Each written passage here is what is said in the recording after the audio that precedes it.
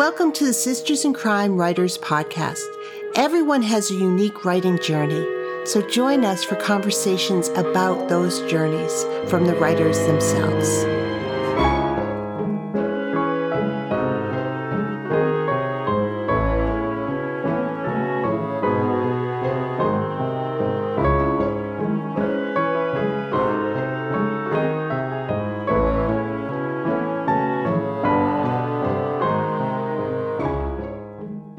It's Julie Henricus, the Executive Director of Sisters in Crime. Really happy to welcome Karen Odden to the podcast today. USA Today bestselling novelist Karen Odden earned her PhD in English at NYU, writing her dissertation on the discursive origins of trauma and PSD in Victorian railway disasters in novels, medical treatises, and legal texts. She taught English literature at the University of Wisconsin-Milwaukee, has written introductions for novels for the Barnes & Noble Classic series, and edited for the academic journal Victorian Literature and Culture, which is published by Cambridge University Press. All of her novels are set in 1870s London, with seedy Whitechapel, the rowdy music halls, dangerous railway accidents, and the smelly Thames River. Her first three novels, A Lady in the Smoke, A Dangerous Duet, and A Trace of Deceit, each featured a different young woman protagonist who is drawn into a mystery when someone she loves is injured or murdered. They've all won awards for historical mystery and historical fiction. Her newest book, Down a Dark River, is about a former thief and bare-knuckles boxer named Michael Corrivan, who becomes an inspector at Scotland Yard. Her next book is a sequel to that one, Under a Veiled Moon. Karen is a recipient of a grant from the Arizona Commission on Arts and a member of both Arizona chapters of Sisters in Crime, the Grand Canyon Writers and Desert Sleuths, where she serves as the programming chair for 2022. She also assists with the social media group at Sisters in Crime National. Her e-newsletter publishes every 6 weeks, featuring an exclusive content and essays and giveaways by guest authors. You can connect with her at her website, which is in the show notes. Karen, welcome to the podcast. Hi, Julie. It's lovely to be here. Well, it's lovely to be here, and reading your bio is so interesting because those Penguin Classic series and, the work you did on your PhD triggers some, I've probably seen her name, or, this has happened. And so I want to talk about what draws you to 1870s London, which is very specific. But let's start at the beginning, as I always do in this podcast, and talk about your journey as a writer. When did you say to yourself, I want to write a novel? I think I was about 10. and I wrote a really terrible novel, of course, that was probably a knockoff of a Trixie Belden book, I think. I think I had a club. I didn't call them Bob Whites. I called them like the Cheetahs or something. I don't know. Anyway, and I think I wrote maybe 8 or 10 pages, and that was as far as I got. Yeah. But you had the bug early, and you were automatically going for mysteries. But you went along a path of academic writing and research and everything else. Did your creative writing, did you develop creative writing skills at the same time, or how did you build your craft on fiction writing, which is very different than academic writing? It is, and this is going to sound ridiculous. I think that my writing career really began when I was an undergraduate at Cornell. Originally, I planned to be a doctor. I was going to go to med school. And I started out as a bio major. And about 2/3 of the way through my time at Cornell, I was taking a class called Animal Physiology. And it required me to do a lab in which I dissected a live rabbit. I know. Yeah. Necessary. I hope we don't lose all of our readers at the very thought of that, or all of our listeners. And I was standing there in the lab, and I was teamed up with 3 other people. There were 4 of us all working on the same animal, of course, and it was anesthetized, and lying on the table. And these three other people were so excited and so into it. They were looking at the heart beating and all this stuff. And I was standing there thinking, I hate this. I really don't want to be here. I don't want to be a bio major anymore. I really don't want to go to med school. And I'm really enjoying this creative writing class that I was taking as part of my breadth requirement. And I was learning how to write short stories. So what ended up happening was I finished the bio degree. I think I had only 2 more classes to take. So I finished the bio degree because that was a useful degree. You could do something with it. English is not useful, right? But I finished the English degree as well. And I ended up going on to the University of Michigan, where I was enrolled in a PhD program.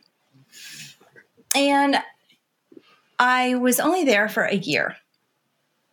I started the master's, and I was at least aware enough to know that I wasn't ready to do a PhD. I had come late to my English degree, and I simply wasn't as well read as a lot of my classmates.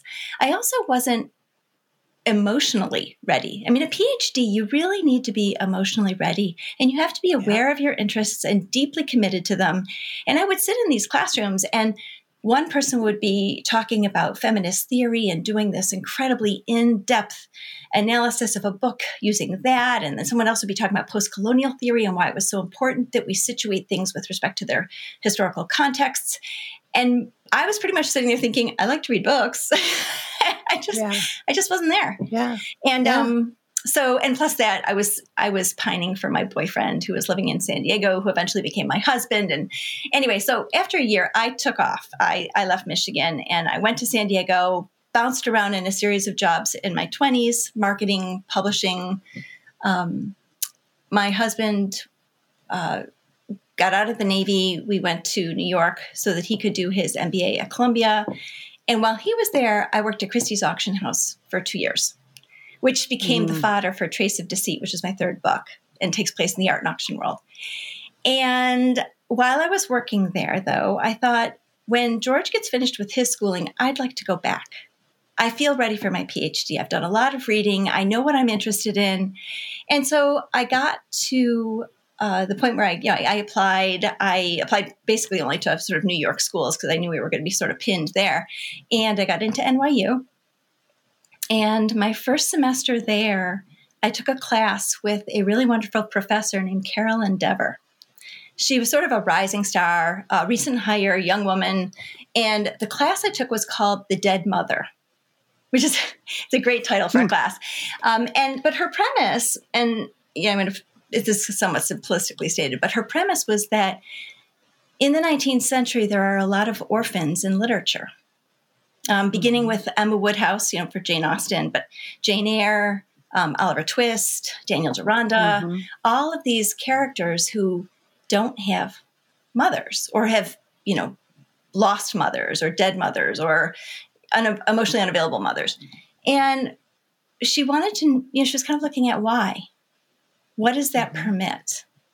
And I found that question fascinating. The idea that, because I think part of the reason that Victorian writers did that was to create a space for these characters to define themselves, to self-authorize and create their own lives and their own identities. And it's appropriate that it was happening in Victorian times because during this period, there were a lot of opportunities for people to enter new professions or sort of, to use an Americanism, pull yourself up by your bootstraps that weren't around in the 1700s. More people were voting, more people were reading, more people were joining professions that were sort of beginning to consolidate and form, like the medical profession and things like that.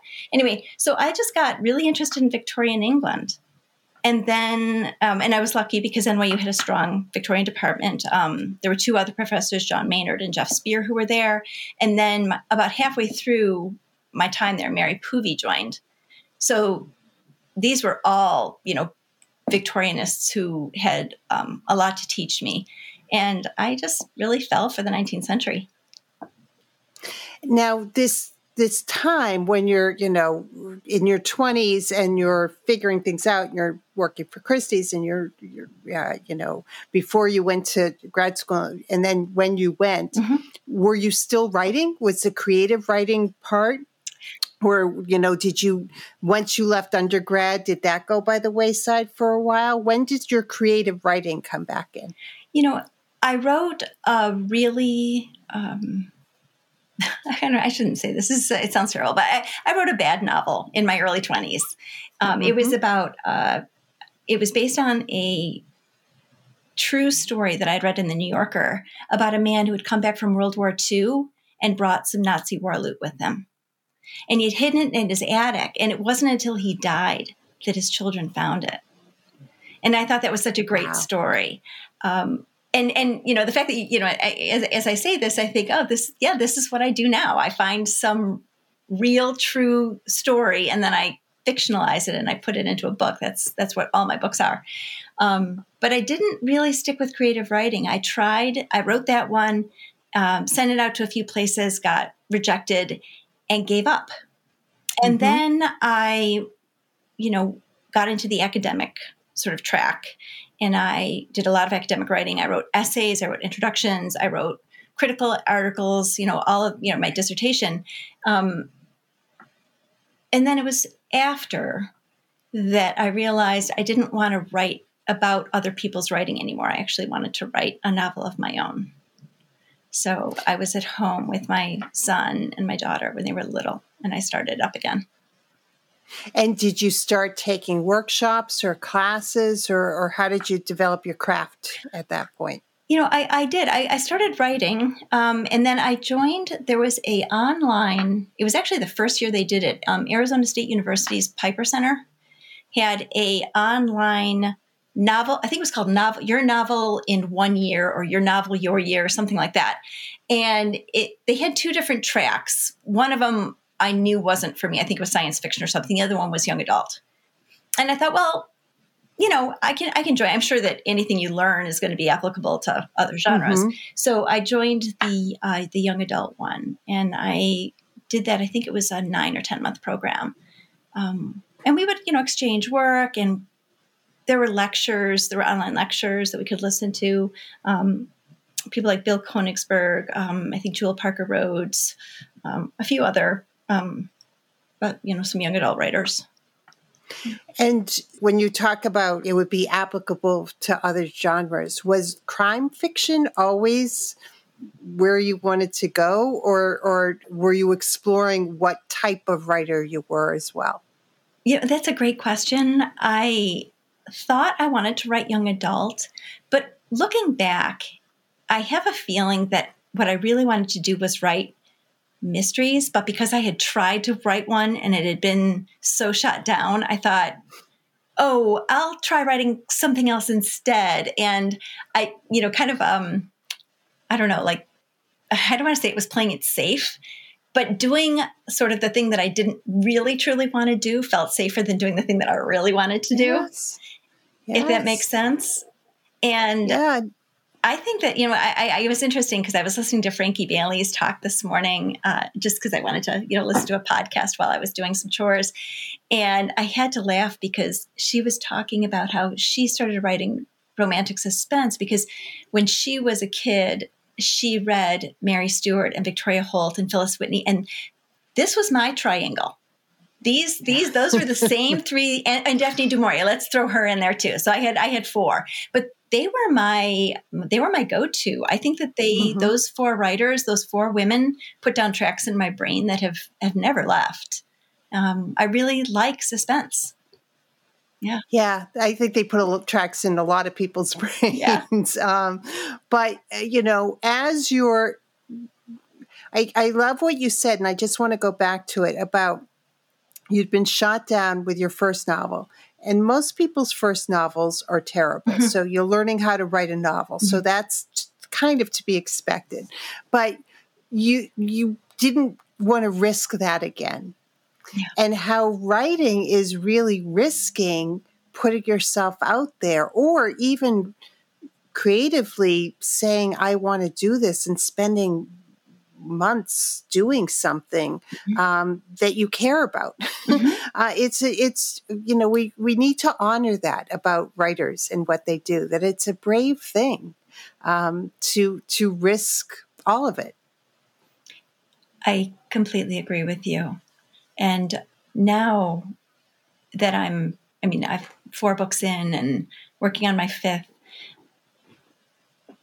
being kind of, I guess a little bit further along the writing track, when I talk to people who are just getting started or who are halfway through drafting their first book or they've gotten a whole heap of rejections, and I just want to tell them, do not take all those rejections to mean that you can't be a writer. Take it to mean you still have things to learn. You're on the right track. Just keep on going.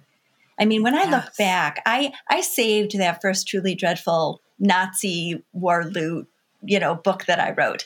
And I read the first chapter once in a while to see how far I've come. Yeah. And it's not because I hadn't read. I'd read and read and read like a maniac all through my childhood. It's not because I hadn't read books, but reading books and writing them are 2 different things. 2 different things. And your craft gets better. I mean, I do think the premise of that very first novel is really intriguing. So it was, yeah. It may be something to put in your pocket if you ever move out of Victorian London, but that has served you well. Tell me a little bit about your writing process. I mean, you are so steeped in this era, which is wonderful because you've likely been reading about it from so many different angles that tiny details that will intrigue readers. Historical fiction requires such accuracy. The readers are so knowledgeable about what happened and when it happened and really demand that. Whereas, current novels, you can make it all up. Who's going to say anything? But you really, if you're writing about 1870s London, you have to know your stuff. And obviously you do. What about that era and that decade really intrigues you so much? I think that it's the most interesting decade of Victoria's reign. She was on the throne from 1837 to 1901. And if you think about how long that was, how much happened during those 6 decades. The British Empire expanded until it was, what was the phrase? The sun never set on it because it was on every single continent. You had the expansion of railways, you had wars, the vote expanded. In 1832, it added 250,000 men to its rolls. In 1867, it added another million. You went from having 20 newspapers in London to having over 1,000. Literacy rates rising. Everything was changing so much. But the thing about 1870s that I love, it's sort of right there in the heart of her era, and it's right there smack in the middle. But what's interesting is that in the 1860s, you saw 2 things, rising literacy rates and a burgeoning of newspapers. So people were talking about a lot of social issues and things more. And then the other piece of it is that in 1867, when another million people, men, of course, were allowed to vote, it shifted things so that people were enfranchised in a way that they had not been before. So you've got people talking about things and people voting on things. And as a result, in the 1870s, you saw this rash of new laws come into being that governed all kinds of stuff. I mean, for the first time, children between the ages of 6 and 12, boys and girls, were required to go to school. This is a big deal. For the first time ever, a woman who was married and who worked for a wage was allowed to keep the wage legally. She did not have to hand it over to her husband. First time ever. Wow. That's a big deal. Wow. There were, things passed, governing whether women could get divorced and I don't know, what kind of property they were allowed to own and all these different things. And they're very material changes that happened as a result of all this changing legislation. So I think it's a time of profound change, and it allows me to, I think, more easily explore changes that are going on in our world because I can drop them in to Victorian London and, sort of play around with them and work with them there. Does that make sense? Yeah. Yes, it makes perfect sense. And, it makes me want to look at timelines and see when was happening and what was happening and everything else. But I think that sounds like an incredibly wonderful and rich time to be writing about. Obviously, you've got a lot of work in all of your novels coming into it. Let's back up a little bit. Tell me about your writing process.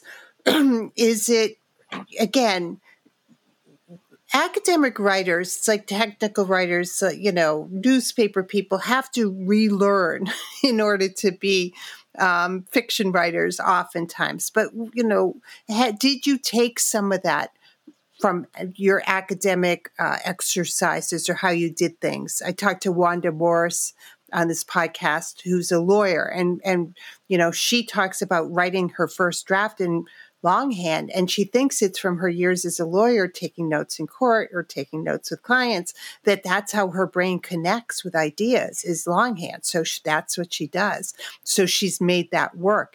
Are there things that you had to unlearn, or are there things that you do as a academic with note cards and with sources and things that you've brought over to your fiction writing? That's another really great question. It's interesting that Wanda says she writes longhand, that first draft, because when I am first starting a book and first connecting to my protagonist, I write longhand. I think that I need to do that in order to physically connect with my character and my character's voice. There's something removed about the typewriter, as opposed to like having my hand on the page with the pencil in hand and writing. So I always begin with, I'd say maybe 10 or 15 longhand pages.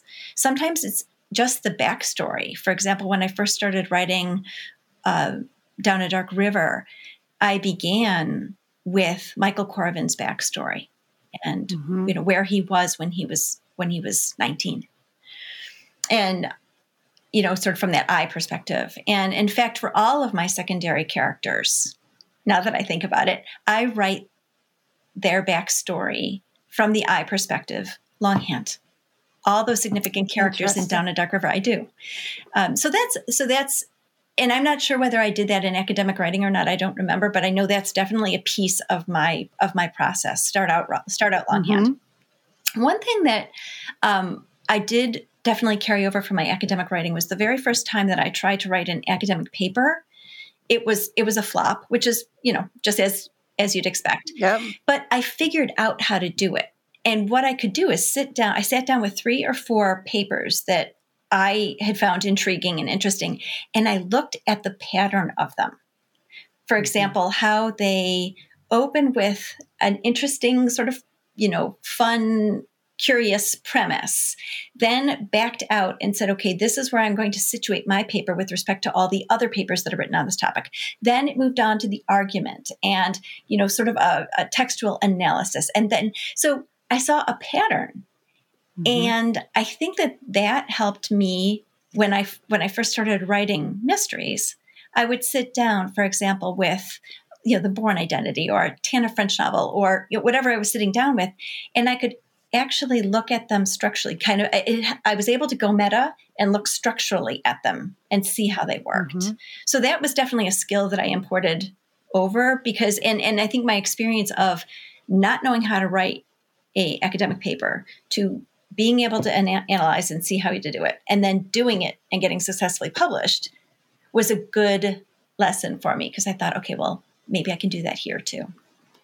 Yeah. And so do you, you mentioned earlier that you'll find a real life story or article or something that hooks you and that you don't necessarily use for the novel, but you use as the way to have an idea that you use in the novel. So is this in reading newspapers of the time or are you constantly taking notes as you're investigating? How do you find those stories? I think I'm a little bit like one of those Roombas. or a bottom dweller. I'm kind of a scavenger, I guess, for stories. I remember when I was writing A Trace of Deceit, and I had the basic premise in my mind, which was going to be about this young woman, Annabelle, her brother, Edwin. She's a art student at the Slade School, which opened in London in 1871 and admitted women for the first time anywhere in Europe on the same footing as men for art study. She has an older brother named Edwin, who is a successful forger, but he's been caught and he served his time in jail. He's just gotten out. So I had the basic idea. I knew that they were going to be in a family that was structured by Edwin's giftedness. Annabelle was sort of always an observer of her father wanting to push Edwin really hard, and the mother trying to get him to back off of pushing Edwin so hard and let him have a childhood. And Annabelle was the observer to the side. And so this family dynamic structured Annabelle's psyche, and Edwin's too. So I knew that the question was going to be, okay, well, how did, Edwin's killed, this beautiful painting that he's cleaning for auction has been stolen. There's the beginning of my mystery. But somewhere along the line, I was, reading around Victorian England, art, all this kind of stuff, and I came across a story of the Panopticon, which in the 1870s, it was an enormous warehouse that was right there in the center of Mayfair. It occupied, I think, 2 or 3 city blocks, basically. And it was ostensibly the safest place to house anything. So people stored their art, their furniture. If they went to go on a grand tour, they would take everything from their London house and stick it in there for safekeeping. Well, one night, it goes up in flames. It burns for 3 days. Every single fire engine in all of London is there trying to put it out. But of course, the oil paintings are completely destroyed by the water as much as they are by the fire. And millions and millions of pounds worth of paintings and antiques and pianos and papers and money and jewelry and everything. It was all lost. But I thought, when I read the story about this and I saw the picture, there's a famous painting about it, and I thought, well, that's a really interesting thing. And then I found out this funny little story that was sort of tucked into a paragraph. And it said that there was a man who had built a big, beautiful wooden headboard for his bed. And he had stuck a secret compartment in there so that he could put rolled up paintings and jewelry and all these things. So he would insure the headboard, but he didn't have to pay to insure all the other stuff. Wow. So I thought, okay, so now you've got people who are kind of like sneaking things in there. But the thing is, there is no sure way of knowing what exactly was lost in the fire. Yeah. Because people were lying about it. So I thought, okay, so let's say, what if we've got a painting that was supposed to be in the Pantechnicon, but somehow managed not to be in the Pantechnicon? Yes. So there are all these, so like, I guess what I'm saying is that once I'm kind of a third of the way into it, everything I read becomes potential fodder, and it gets dumped in there someplace. So, people say, well, do you research first or do you write first? And I said, it's messier than that. It's an uneven process, but I start with a basic trajectory, kind of a opening gambit, I guess, and then start tossing things in the pot. I'm mixing my metaphors really badly there, but you get the idea. Yeah. Oh, I love the stories you're telling. That's so just the ideas and the potential is so great to this day. You could say, well, they thought this was lost, however, and then is it really, or is it a fake? Mm-hmm. It's all good. Mm-hmm. Do you plot, or are you a pantser? Are you hybrid? How do you work the stories out? I am a plotter. I do believe in note cards. So I guess there's another hangover from my academic days. Yeah. I have a kind of a long hallway, and what I usually do is I put points on note cards, and on one string I put the mystery plot, and on the other string I put the character plot. And then I wiggle them around to make sure that they're I'm kind of getting a little bit of this and then a little bit of that. Sort of like salt and then pepper, salt and then pepper. But of course, what you want to have is by the climax, you want to have the character in the process of change that enables him to solve the mystery. So those two things have to come together. But yes, I do. I use colored index cards and I lay them out on the hallway. And my beagle, I have a 17-year-old beagle named Rosie, and sometimes she comes out and she walks around on them and moves them around and I just sort of shoo her off. So, but yes, I do. I do plot. I know there's some people who can keep a whole entire book in their head, or maybe it's a faith thing. Like they just have faith that they can find their way out of a murky middle. But I don't have that. I like to kind of have a general map of where I'm going. Your first three novels had female protagonists, and your current and next one have a male protagonist. Yes. Now, 1870s, things changed and were likely getting better, but women were still 50 years away from getting the vote. I mean, there are a lot of ways that women still didn't have as much agency as they eventually did.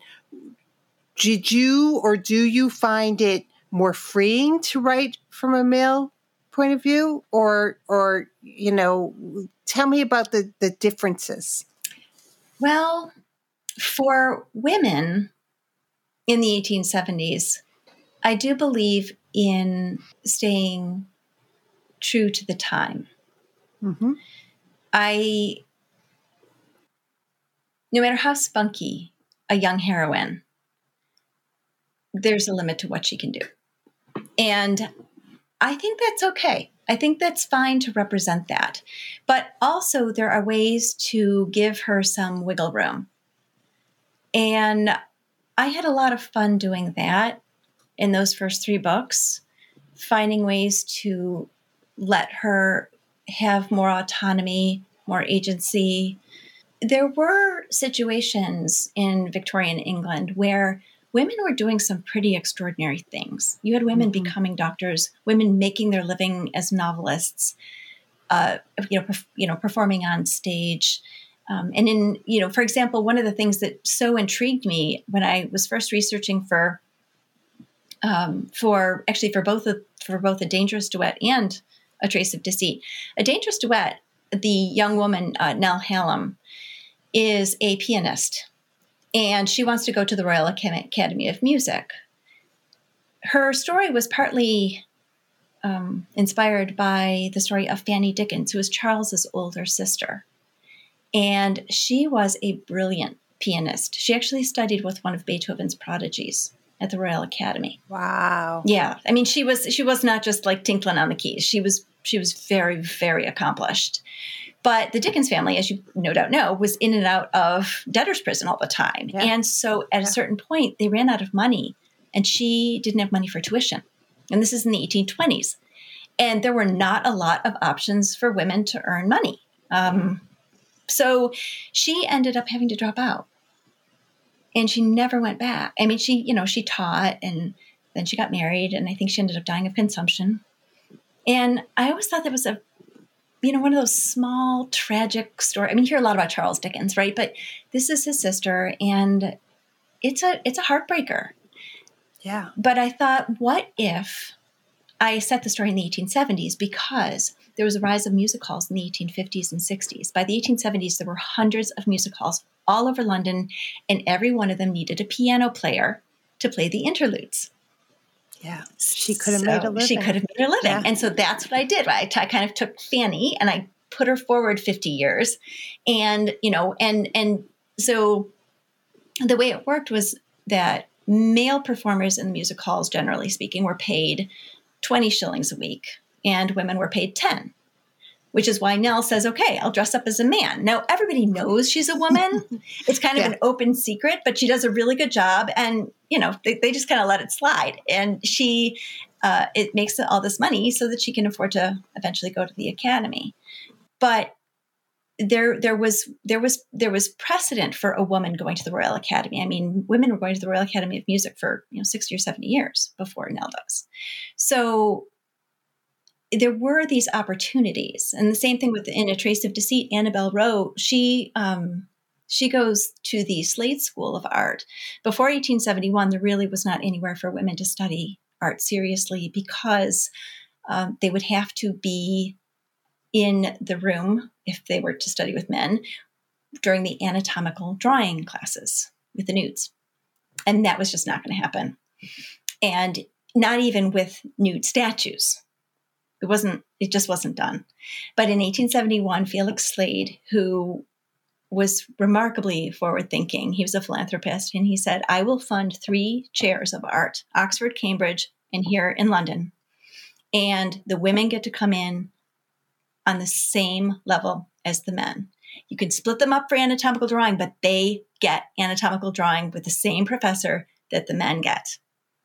And there's actually a wonderful newspaper drawing, which I'll show you sometime when we're together, of these women who are in the Slade School. And there's all of these nude statues, and they're all drawing. And it's a great picture.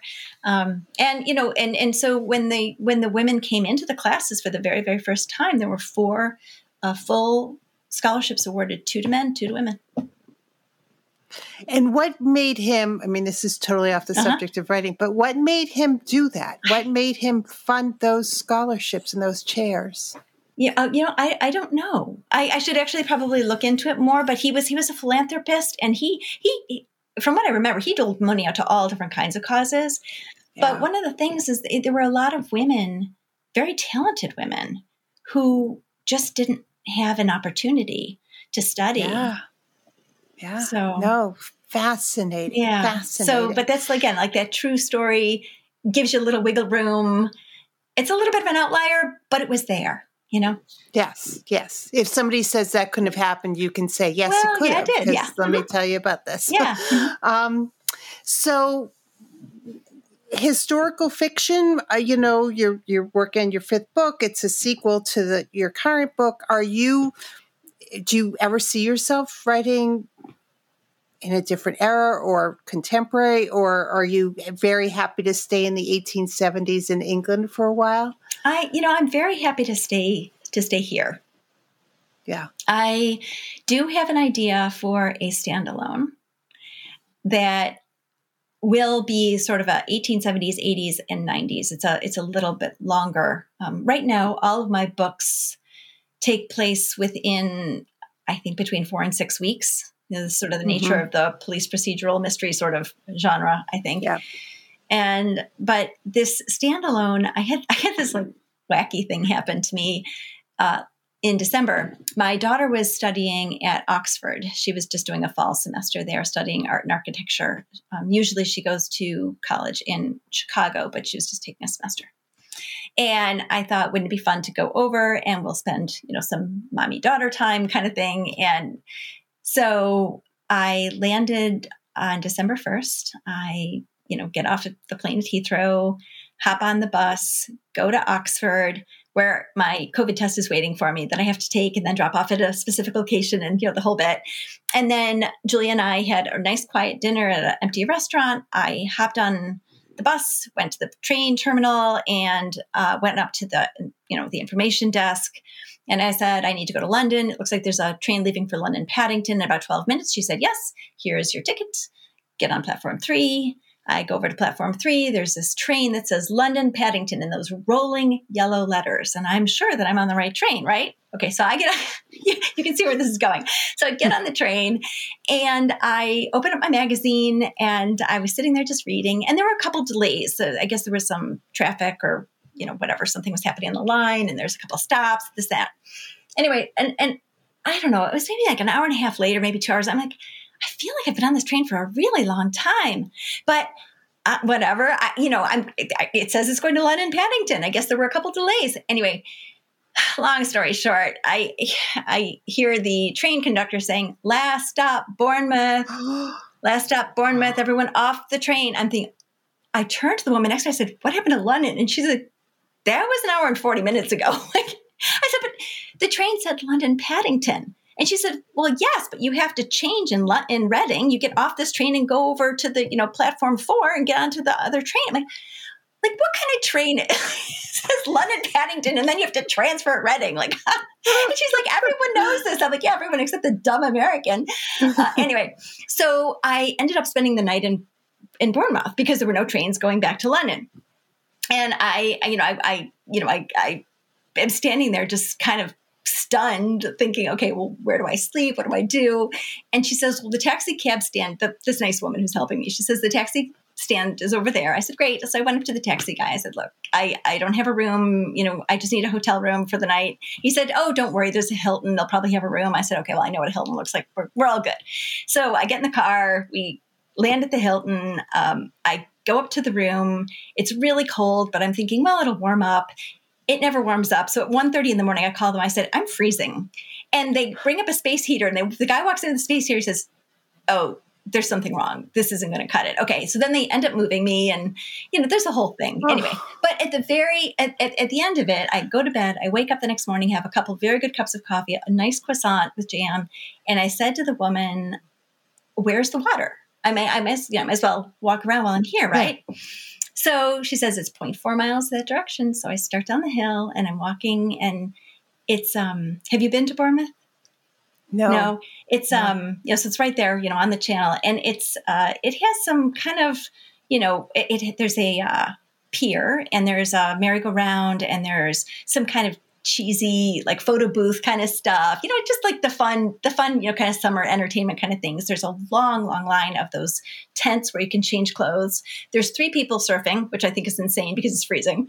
And there's a man, a woman, and a dog walking along the beach and there's nobody else there. So I walk all the way to the end of the pier. I enjoy the beautiful view. I can see the Isle of Wight. I see the waves rolling in. I turn around, I'm walking back and there's this huge poster. And it says, Victorian Mansion and Gardens, open to the public, 0.2 miles, this way. And I was like, okay, well, it's dropping in my lap, right? So I have to go. So I'm thinking to myself, well, I'm just supposed to be quarantining. So let's be safe. Like if there's anybody, if it's crowded, I won't go in. I'm just going to go to the gardens. So I go to the gardens and then I go to the front door and there were 3 people waiting. And I said, is it crowded? And they're like, no, it's not crowded. You and these 2 docents, this is the person who works the front desk and the 2 docents. I was the only one in the whole house. And it was all decorated for Christmas because it was December and the music was playing and I was alone. And I walked through the whole entire house and it was this couple who had traveled all over the world. He had been, I believe, a sort of a traveling salesman. The family's name was Russell Coates, and he had been a traveling salesman, or maybe his father had been a traveling salesman, and he had come to Bournemouth and bought sort of a ramshackle hotel, fixed it up to make it the Royal Bournemouth Hotel, I think it was. And then with the money that they made running the hotel, because it became a tourist destination, they made this beautiful mansion, and that was what I got to tour. So this beautiful mansion with all these windows that faces the water, and it's all decorated. They lived there in the 1870s and 80s and 90s. They had 5 children. And it was just chock full of all of their memorabilia from their travels. They had gone to China and Japan and they had things that were just so purely Victorian. Like when you walked in and there was a glass case, and one of the objects in it was a necklace with a baby tooth from each one of her 5 children, which sounds a little bit macabre. I know, but that's what they did, and like all those death photographs and all, but it was all there. And I got to watch a video about this family, and they were very, very interesting. He eventually became the mayor of the town, but he was so unpopular that they burned him in effigy. And she was kind of like came from money, and was sort of the benevolent, mayoress, I guess, of the town. They had 5 children. 2 of them died very tragically. So it was just a really interesting story. And I thought, there's fodder for a good novel here. Yeah, the universe provided you with a Oh, yeah. whole new series. Wow. Yeah. Oh, that sounds fascinating. Mm-hmm. Let's go back. Tell me, first of all, writing advice. What's the best piece and the worst piece of writing advice you've ever gotten? Oh, gosh. Or what's the best piece you give to other writers? The best piece I would say that I got at one point and that I now give to others is to spend time on the backstory. And everybody does this differently. I have a friend who, sort of first finds photographs online of people that she thinks, okay, that looks like this character and that looks like that character, and then starts building it out of there. People work in different ways. I work with a story. So, for example, in Down a Dark River, one of the secondary characters is Gordon Stiles. And he's sort of the 22-year-old young sidekick with a little bit more EQ than Michael Corvin has. And I probably have 4 or 5 single-spaced longhand pages written out. And it begins, my name is Gordon Stiles. I'm 22 years old, and I've just started at Scotland Yard. When I was a child, and when I get the story of him in my head, then I feel like I got my hands around the character. And then I can put him in a room with Michael Corvin and have them talk to each other. And I just write down what they say because I know what they are going to say. But I can't do, I don't do it through pictures. I have to have their voice telling their story in my head, and then I can do that. So I would say that's the best piece of advice that I can dole out. It's great advice. It really is. Tell me a little bit about your publishing journey. You had that first novel that stopped you from writing for a while, and then came back to writing mysteries. And how long between writing the book that became your first book published, between writing it and getting it published? What was that journey like? I always find other people's journey so interesting. I don't know if mine is this particularly interesting, but it was slow. Let me just say that it was very slow. So I began A Lady in the Smoke. When I first started it, it was a young adult novel. It was the book that I was working on through that ASU writers program. Yes. So my heroine was 15. Her mother was a laudanum addict. They're in this railway crash in 1874. There's all of this intrigue and a stock scheme and parliamentary stuff going on and various things. And so I wrote it, sent out, got lots and lots of rejections. This was still in the day when people sent back paper rejections. And I could have cut them all into snowflakes and, had a very nice little snowstorm. And I was very discouraged. And then a friend of mine, I remember saying to me, you can't give up on this yet. See if you can find somebody who can help you. And I found a developmental editor. Her name is Maisie Cochran. She works for Tin House now. And she helped me get the book in shape. For example, one of the things that was wrong with it was on so that the initiating event is this railway crash that the young woman and her mother are in. Well, I had that in chapter 7. Now it is in chapter 1, which is where it belongs. But I had six chapters of backstory, which is necessary to be in my head, but it wasn't supposed to be on the page and it certainly wasn't supposed to be in the book. So things like that. So she helped me get it in shape, and then I sent it out, and then I got interest. I had about 4 or 5 agents. I contacted them. I found them on Publishers Marketplace. I did my research. I looked for agents who were accepting manuscripts, interested in historical fiction, accepted things with young women protagonists. Some people don't. Like they tend to be more gritty and, sort of police procedural.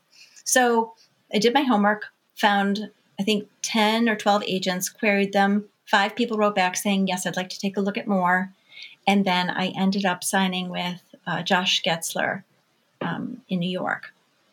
And one of the first, he told me, he says, I love this book. He says, however, you have a young adult protagonist and an adult plot.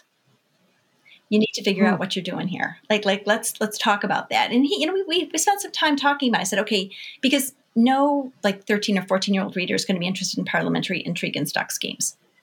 But that's intriguing for an adult reader. So we aged up my heroine. This is like my 50th rewriting of this book. And eventually it was an adult book. It was an adult novel of suspense with some romance in it. And he sent it out. We had some interest. I think, if I remember correctly, there was a Friday when he contacted me and said we had 2 people interested. And I thought, oh my God, my first book going to auction. It was so exciting. And then on Monday, he contacted me and said they both backed out. They just felt that the market was saturated. Victorian mysteries weren't really selling all that well. They had, and I was kind of crushed. But I thought, well, I've already got this idea about a young woman in a music hall, so I'll just take off with that one. So, I felt like, well, I at least got close. I have an agent, and I at least got close, so that was good. And I started working on Dangerous Duet.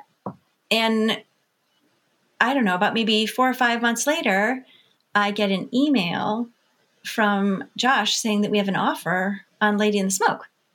And I had given up on that. That was already sort of in my mental drawer, I guess. And we got an offer.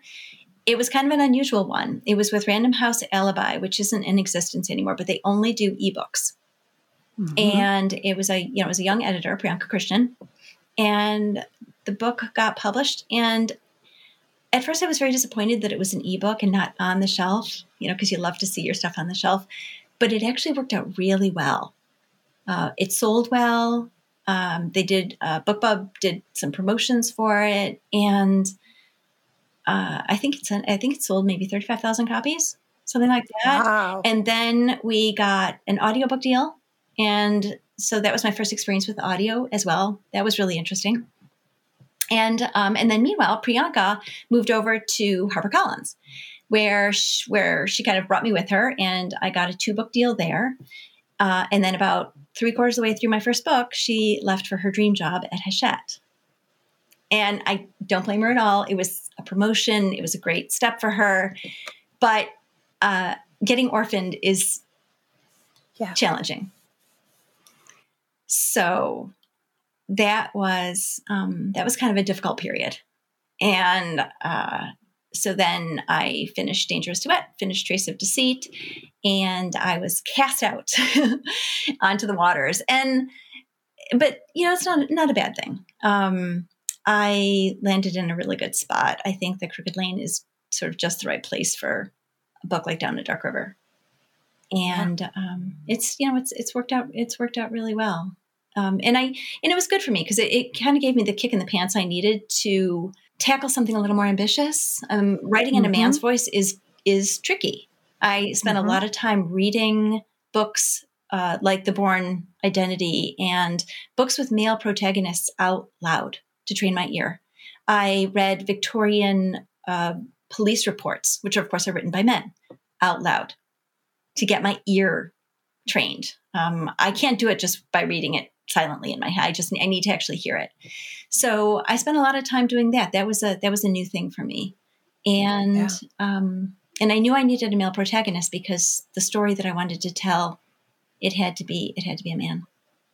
Yeah. Well, thank you for telling your journey, because I think that it's really helpful for people to hear. I mean, it's not a straight shot. It's a roller coaster, right? It is. It's all kinds of curves, and you can't always anticipate them, but you got to buckle in and stay on the ride. That's, you end up where you're going to be. So Sisters in Crime, you are a member of both chapters in Arizona. You volunteer with the national board. What has community meant to you as far as your writing journey goes? Oh, it's been so important. I didn't realize it until I went to BoucherCon in October of 2019. This was right before COVID. And it was my first writing conference. And it's a big one to fall into the middle of. I didn't start with anything small. There was a big one. And hundreds of people. And I happened to know 4 or 5 people there who were very kind and introduced me around and, made sure that I had somebody to eat lunch with and, and all that kind of thing. And I was on a panel with a few people who have become very good friends. One of them is Mariah Fredericks. And I think there I looked around and I saw my people. I saw people who were way, way far ahead of me on that writing trajectory, and people who are where I was, and people who are, behind me and just starting out. But I realized there were a lot of different ways to be involved in the mystery community. Mm-hmm. You can blog, you can teach, you can do short stories, long stories, novels, all different genres. Yeah. And it was interesting because one of the things that Mariah said to me, I think it was when we were at BoucherCon together, was that she's found the mystery community to be very supportive. She, her comment was sort of, a lot of us have come from other professions, and perhaps as a result, we don't take ourselves terrifically overly seriously. Yeah. Like we enjoy ourselves. We promote each other. We beta read for each other. And I think we sort of commit to enjoying the process. At least a lot of the friends that I've made in the mystery community. And when I feel sometimes discouraged or alone or frustrated, or like my book is just a tangled mess and I can't figure it out, I have people I can send 3 chapters to and say, can you tell me what is wrong here? And they will tell me straight. And it's the best gift, because you may not want to hear, after your book is published, you don't necessarily want to hear what's wrong with those chapters, but before it's published, that is a gift. Yes. So that is what community, I guess, has meant to me. That's a great, all true, right? It's and the crime writing community is a very good community for sure. Yes. So you're working on the next book now, and do you know what the timing is for that? Well, I just handed a draft into my agent yesterday. It's due to my editor March 1st, and it is coming out November 8th, I believe. Great. So, yeah. That's exciting. And the first one came out last fall, correct? Mm-hmm. In November. Yeah. Mm-hmm. Right. It's funny because November is my birthday month. So it's always a big hoopla. We've got birthday, we've got book. And Down a Dark River, I was lucky that the Poison Pen was able to do a live event. It's also on YouTube, but I was able to do a live event with Barbara Peters, and the Poison Pen has been a wonderful literary home for me. They're very generous. Yeah. No, they're incredibly supportive of a lot of writers for sure. And it's a wonderful bookstore. Yeah. In a world that we don't have enough mystery bookstores, it's good that you're lucky to have it. Karen, thank you for a fascinating conversation, and congratulations on the book. And, you've made me want to find out more about 1870s Victorian London. So good. I know I could do it with your books, but I'm also intrigued at some of these stories. And I want to look up that warehouse and that fire, because that just fascinates me. Yeah, the Pantechnicon. Mm-hmm. Yeah. All right. Well, thank you for putting that brain idea in that's going to keep me on the computer tonight. But thank you very much. Thank you so much. It was a pleasure.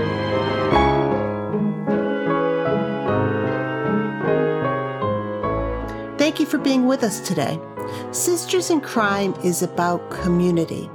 We were founded to advocate for women crime writers, and we continue that mission by fighting for equity in the crime writing community. Sisters in Crime is an international, inclusive organization for all who write and love crime fiction, mystery, thrillers, and suspense. Join us at sistersincrime.org and make sure you subscribe to this podcast.